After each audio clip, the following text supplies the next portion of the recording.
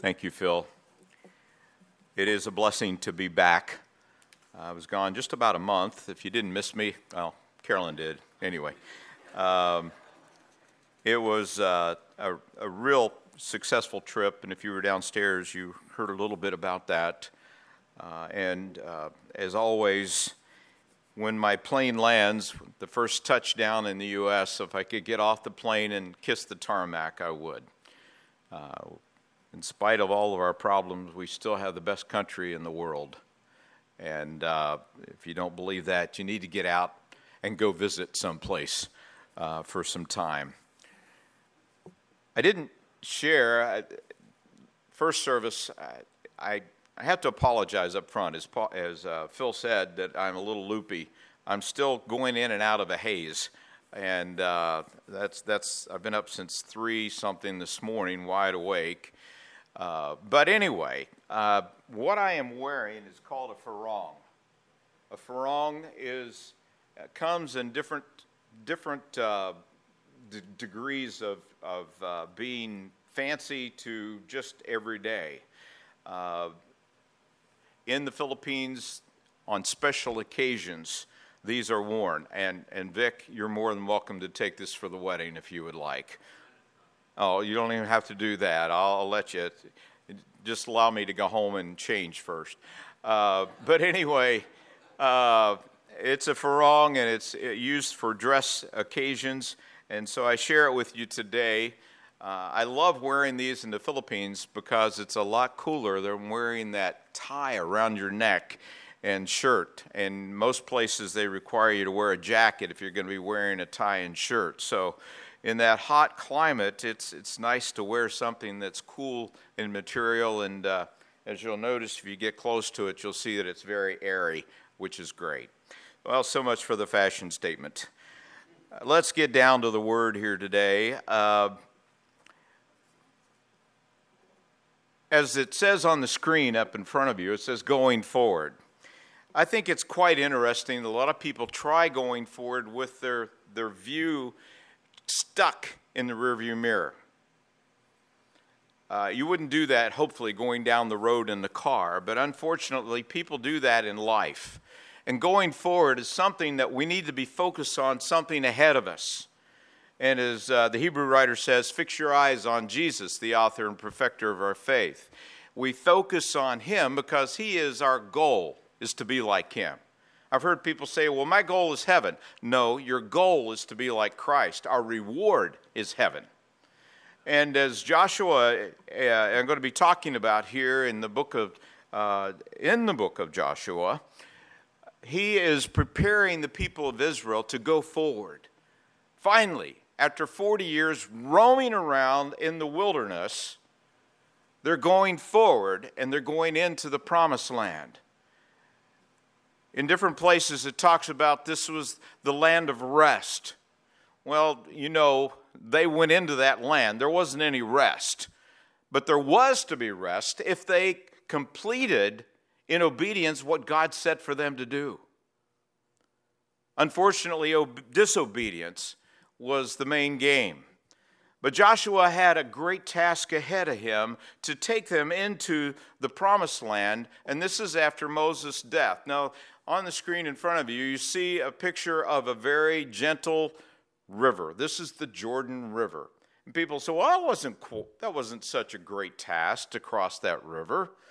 Well, I don't know about you, but if you've ever been to a river that was flooded, I'm sure you've seen the Mississippi when it's flooding, the Missouri River when it's flooding. It can be quite turbulent, and it's not something you definitely want to put your foot into.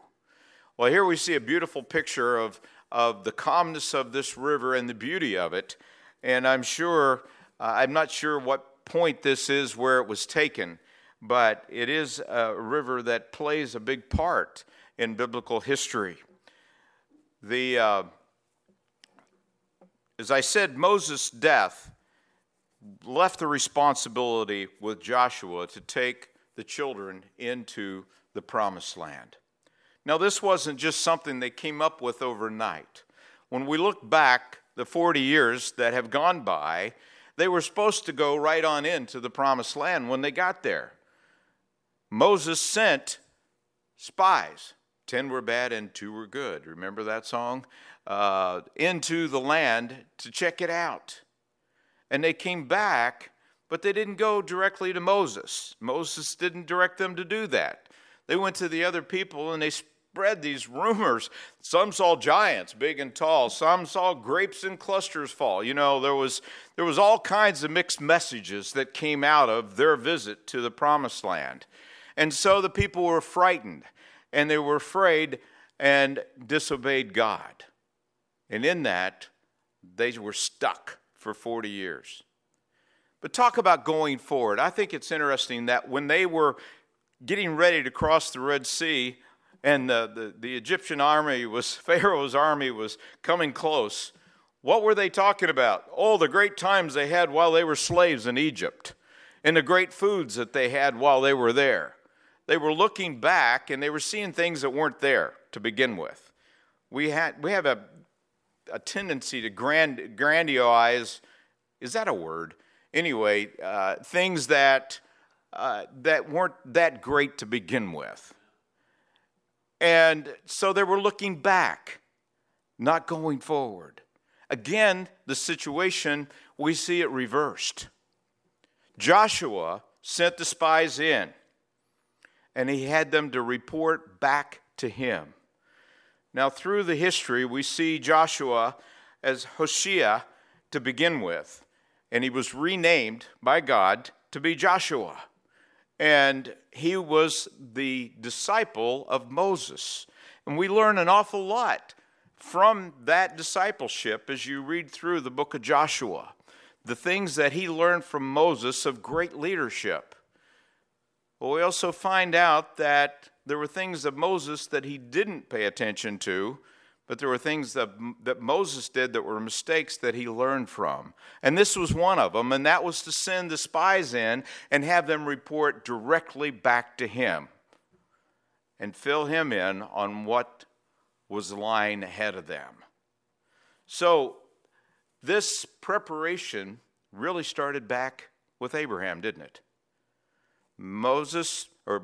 Abraham was given the instruction that one day that the people that were raised up in that nation would go into a land that would be their own. How appropriate as we look at that battle going on today, still over territory. In Joshua chapter 1, beginning with verse 1, it says, "After the death of Moses, the servant of the Lord said to Joshua the son of Nun, Moses' assistant, Moses, my servant, is dead. Now, therefore, arise, go over this Jordan, you and all this people, into the land that I am giving to them, to the people of Israel. Every place that the sole of your foot will tread upon, I have given to you, just as I promised to Moses, from the wilderness and this Lebanon, as far as the great river, the river Euphrates, and all the land of the Hittites to the great sea, toward the going down of the sun, shall be yours. No man shall be able to stand before you all the days of your life. Just as I was with Moses, so I will be with you. I will not leave you or forsake you. Be strong and courageous, for you shall cause this people to inherit the land that I swore to their fathers to give them. Only be strong and very courageous, being careful to do according to all the law that Moses my servant commanded you. Do not turn from it to the right hand or to the left, that you may have good success wherever you go. This book of the law shall not depart from your mouth, but you shall meditate on it day and night, so that you may be careful to do according to all that is written in it. For then you will make your way prosperous, and then you will have good success. Have I not commanded you? Be strong and courageous. Do not be frightened, and do not be dismayed, for the Lord your God is with you wherever you go."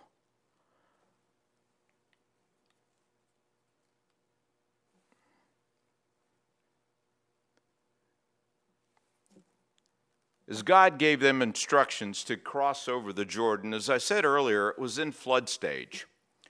Now, I don't know about you, but we spent most of our lives until we moved to Florissant on the East Coast, on the eastern seaboard. So when you go into the ocean, it just kind of gradually drops off. You can wade out, way out before it's actually over your head. So it's easy to go into the ocean.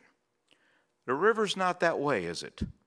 As you step off the bank, you can drop down quite a few feet immediately. And a lot of times that's muddy. It's not a pleasant experience. I grew up for a number of my childhood years on going swimming in what was called Coal River. And it was called Coal River for a purpose. Just up that river was a coal mine, and they're still bringing coal out of there. They said they could probably bring coal out of there for the next 100 years. Anyway, the river we used to swim in, that was where we went to fish. That's where we swam. That's where we had a great time. But it was sometimes swollen, and the flooding was terrible. And I wouldn't go anywhere near it. I would not set my foot near that water because I didn't know what was down below, and I wasn't going to find out. But with the children of Israel, they were going to have to, the priests were going to have to step off into the water. Now, as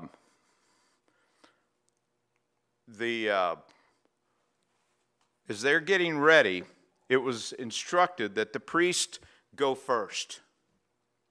Now, they were carrying the Ark of the Covenant. They were all lined up. Now, I got to picturing them doing this. Now, if you had the people of today, I'm sure they would say, it's not my turn to be first. I'm not going to step into that. But I don't picture it that way as I look at their readiness. They've spent 40 years waiting for this moment. Many of them died in the wilderness. These are the new ones getting ready to go in and face what was ahead of them. But I picture them lining up side by side. This is just my picture of it. But side by side, and they all stepped in first together. But that water was not going to disappear until that first foot went into the water itself. So the preparation required a definite commitment on their part. And as I said in the first service, I'm not used to using a PowerPoint presentation when I preach. And so I have definitely caught up with it this time. But a definite commitment is something that we all need to have. When we commit, it's something that we've sold ourselves to. I grew up selling shoes in my dad's shoe store. And I was committed in doing that. Why? Because I had faith in the product. I knew that what we were selling were good shoes. And that principle stays with me today because I will not walk into a store where I don't smell leather. But when you look at commitment, it requires your total being. Some people will commit, but that's as far as they go. It's lip service. With the children of Israel, God was requiring obedience on them. He was requiring them to step forward out of faith that, one, they were going to be able to cross that river, but two, the armies and the battles that they were going to face to take that land, that God would give them the victory. Commitment is required. And for us as Christians today, what kind of commitment have we made in Christ Jesus in our daily lives? Our commitment to Him to do what He has commanded us to do.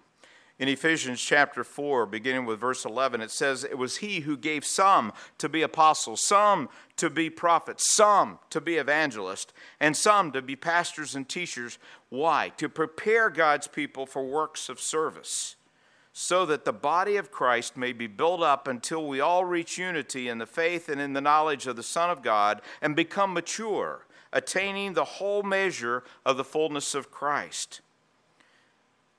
When we look at what Paul is saying there, Every one of us is included in that, isn't it?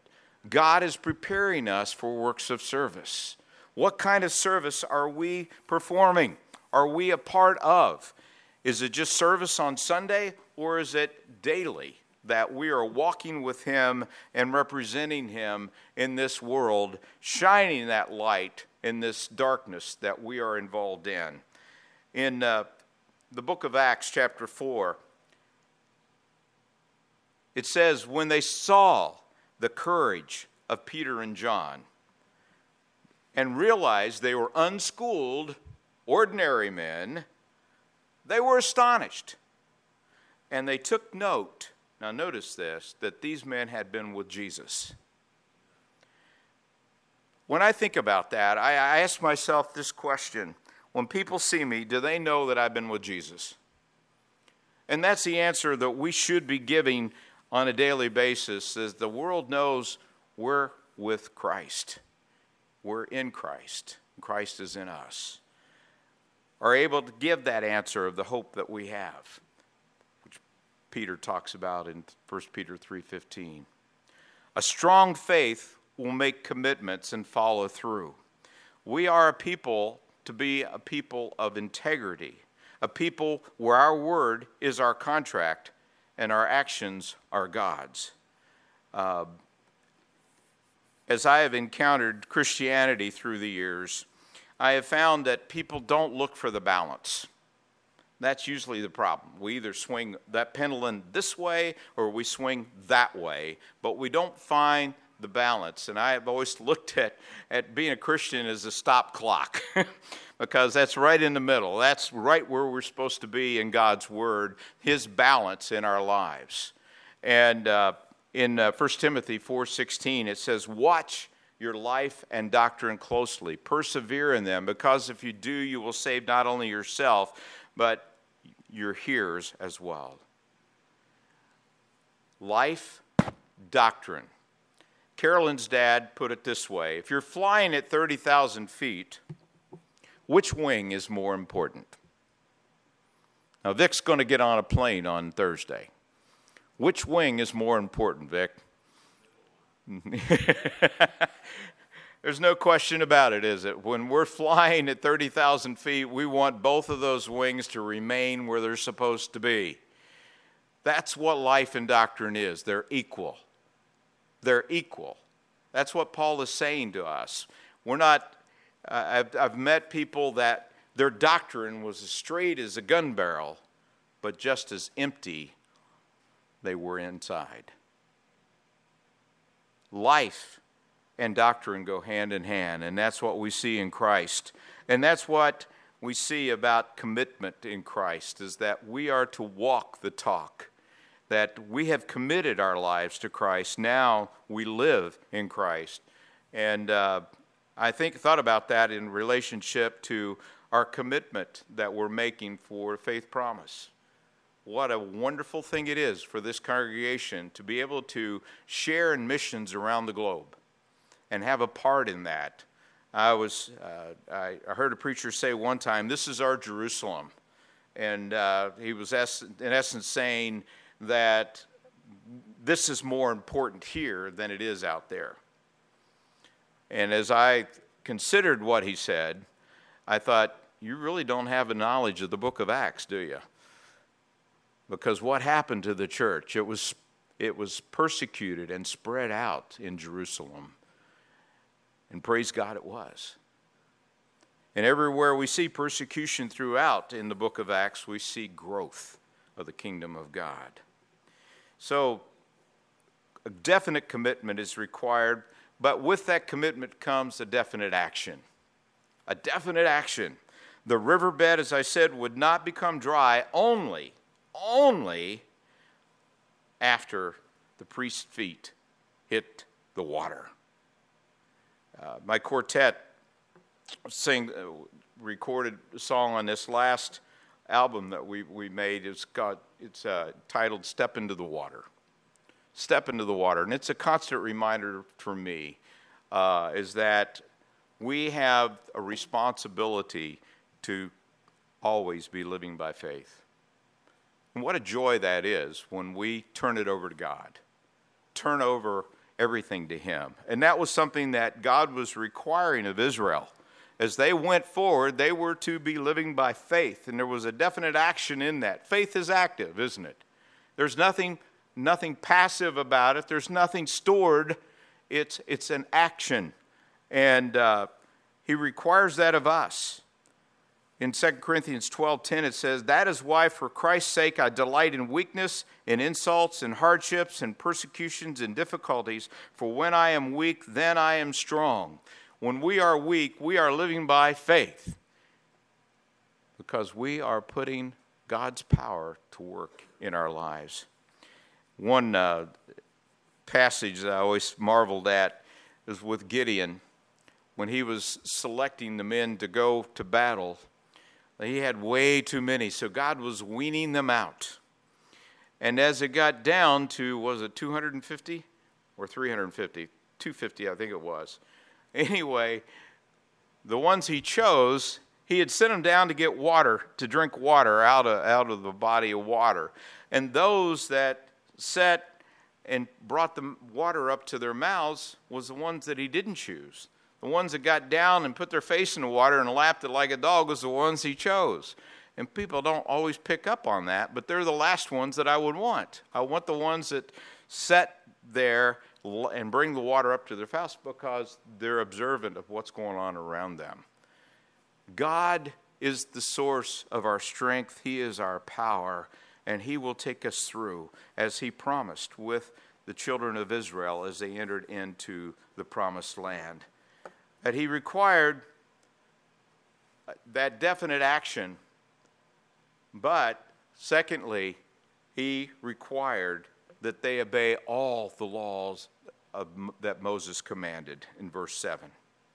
Obedience to God is constant. It's not something we do when we feel like it. It's something that He requires of us on a daily basis. The law must be spoken and taught. Do not turn from it to the left or to the right. You know, God didn't give the 10 options. He gave the 10 commands. God's word, Jesus said, if you love me, what? You will keep my commands.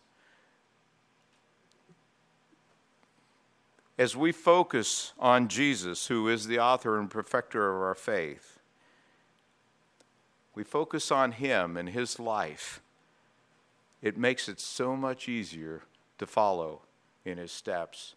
But if we're focused on all these other things and we just add Christianity as a side note, we're always going to have difficulties because we're not looking ahead. We're not going forward.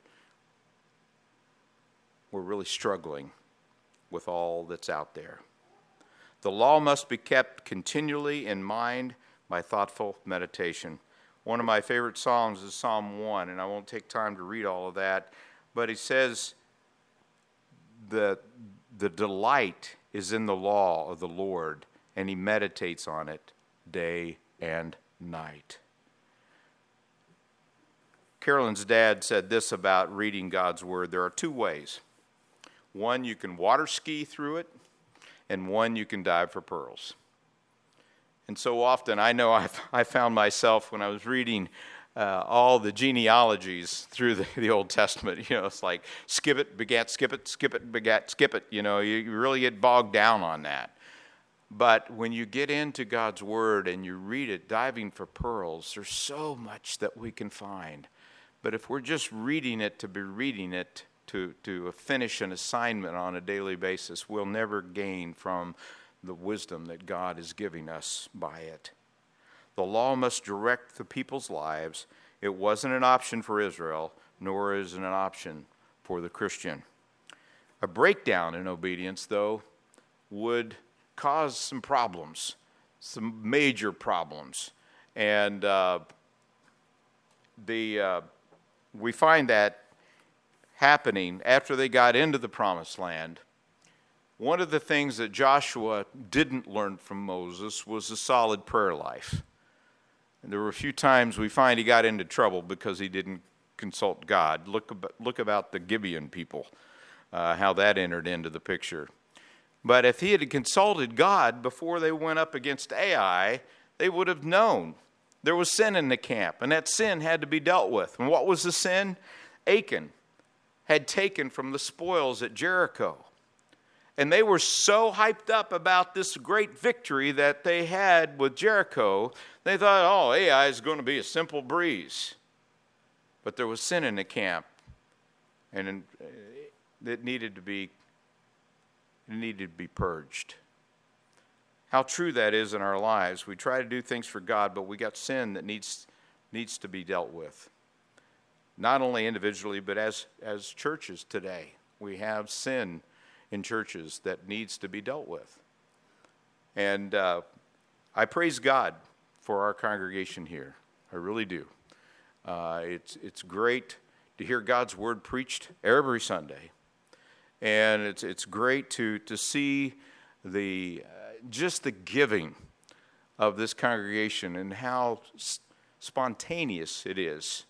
Back before I left, I was able to take money for the Bibles for Cebu Bible Seminary, and I've got a letter that I need to copy off of Facebook and bring it and post it here for the congregation of thanks from the people there, from the school.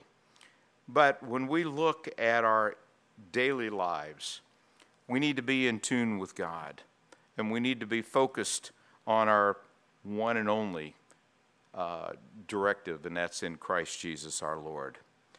That breakdown caused a great defeat at Ai, and Joshua was down on his knees, tearing his clothes, and literally God said, "Get up. You've got sin in the camp, deal with it." And they dealt with it. Then they went back against Ai, and they had a great victory. But God gave them the victory, and that's the lesson that they had to learn. That's true for us. Unfortunately, people get all excited about doing good, but fail to do what God's word says. And there's where the problem comes in today.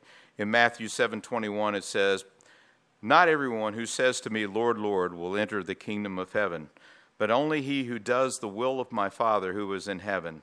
Many will say to me on that day, 'Lord, Lord, did we not prophesy in your name drive out demons, and perform many miracles?' Then I will say then plainly, 'I never knew you. Away from me, you evildoers.'" The obedience to God's word is what our lives are based on. And that's how we are to live. And thirdly,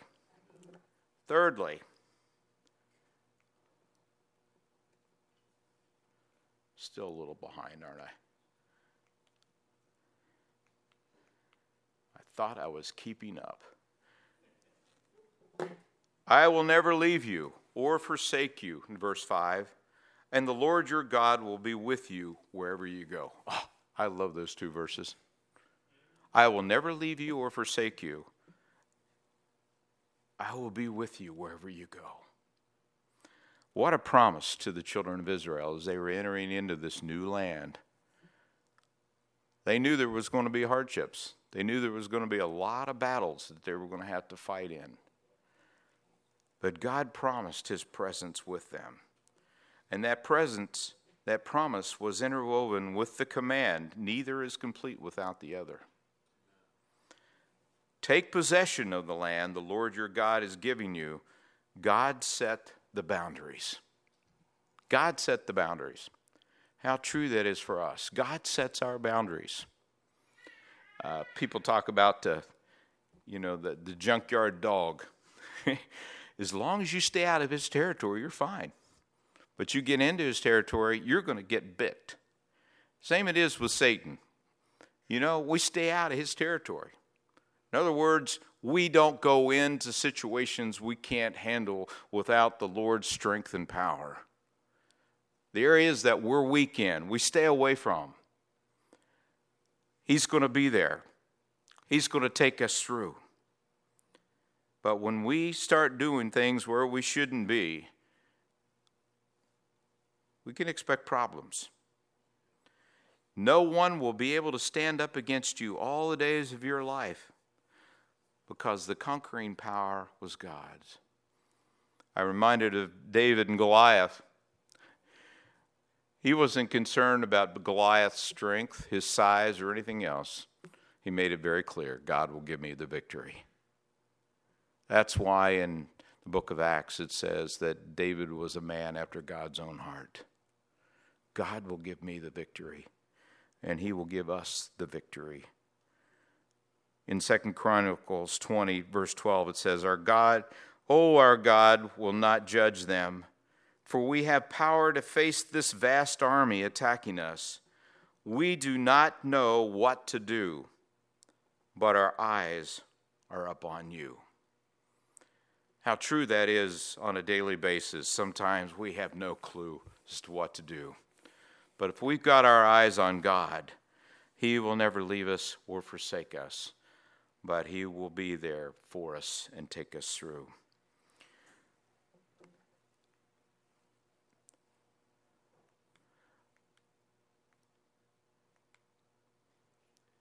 He requires of us a steadfastness that we see repeated time and time again throughout the New Testament. In Galatians, it says, stand firm, let nothing move you. Always give yourselves fully to the work of the Lord, because you know that your labor in the Lord is not in vain. As we stand fast, we depend upon his strength. We see what Joshua had and what we have is the same God. We have the same Savior. And what a joy it is that as we go forward, we have those promises. And I think it's quite interesting. Yep, we're at the end. The escalator's going up. But close to the end. The Great Commission we find in Matthew is such a summary of what we see with Joshua and the children of Israel.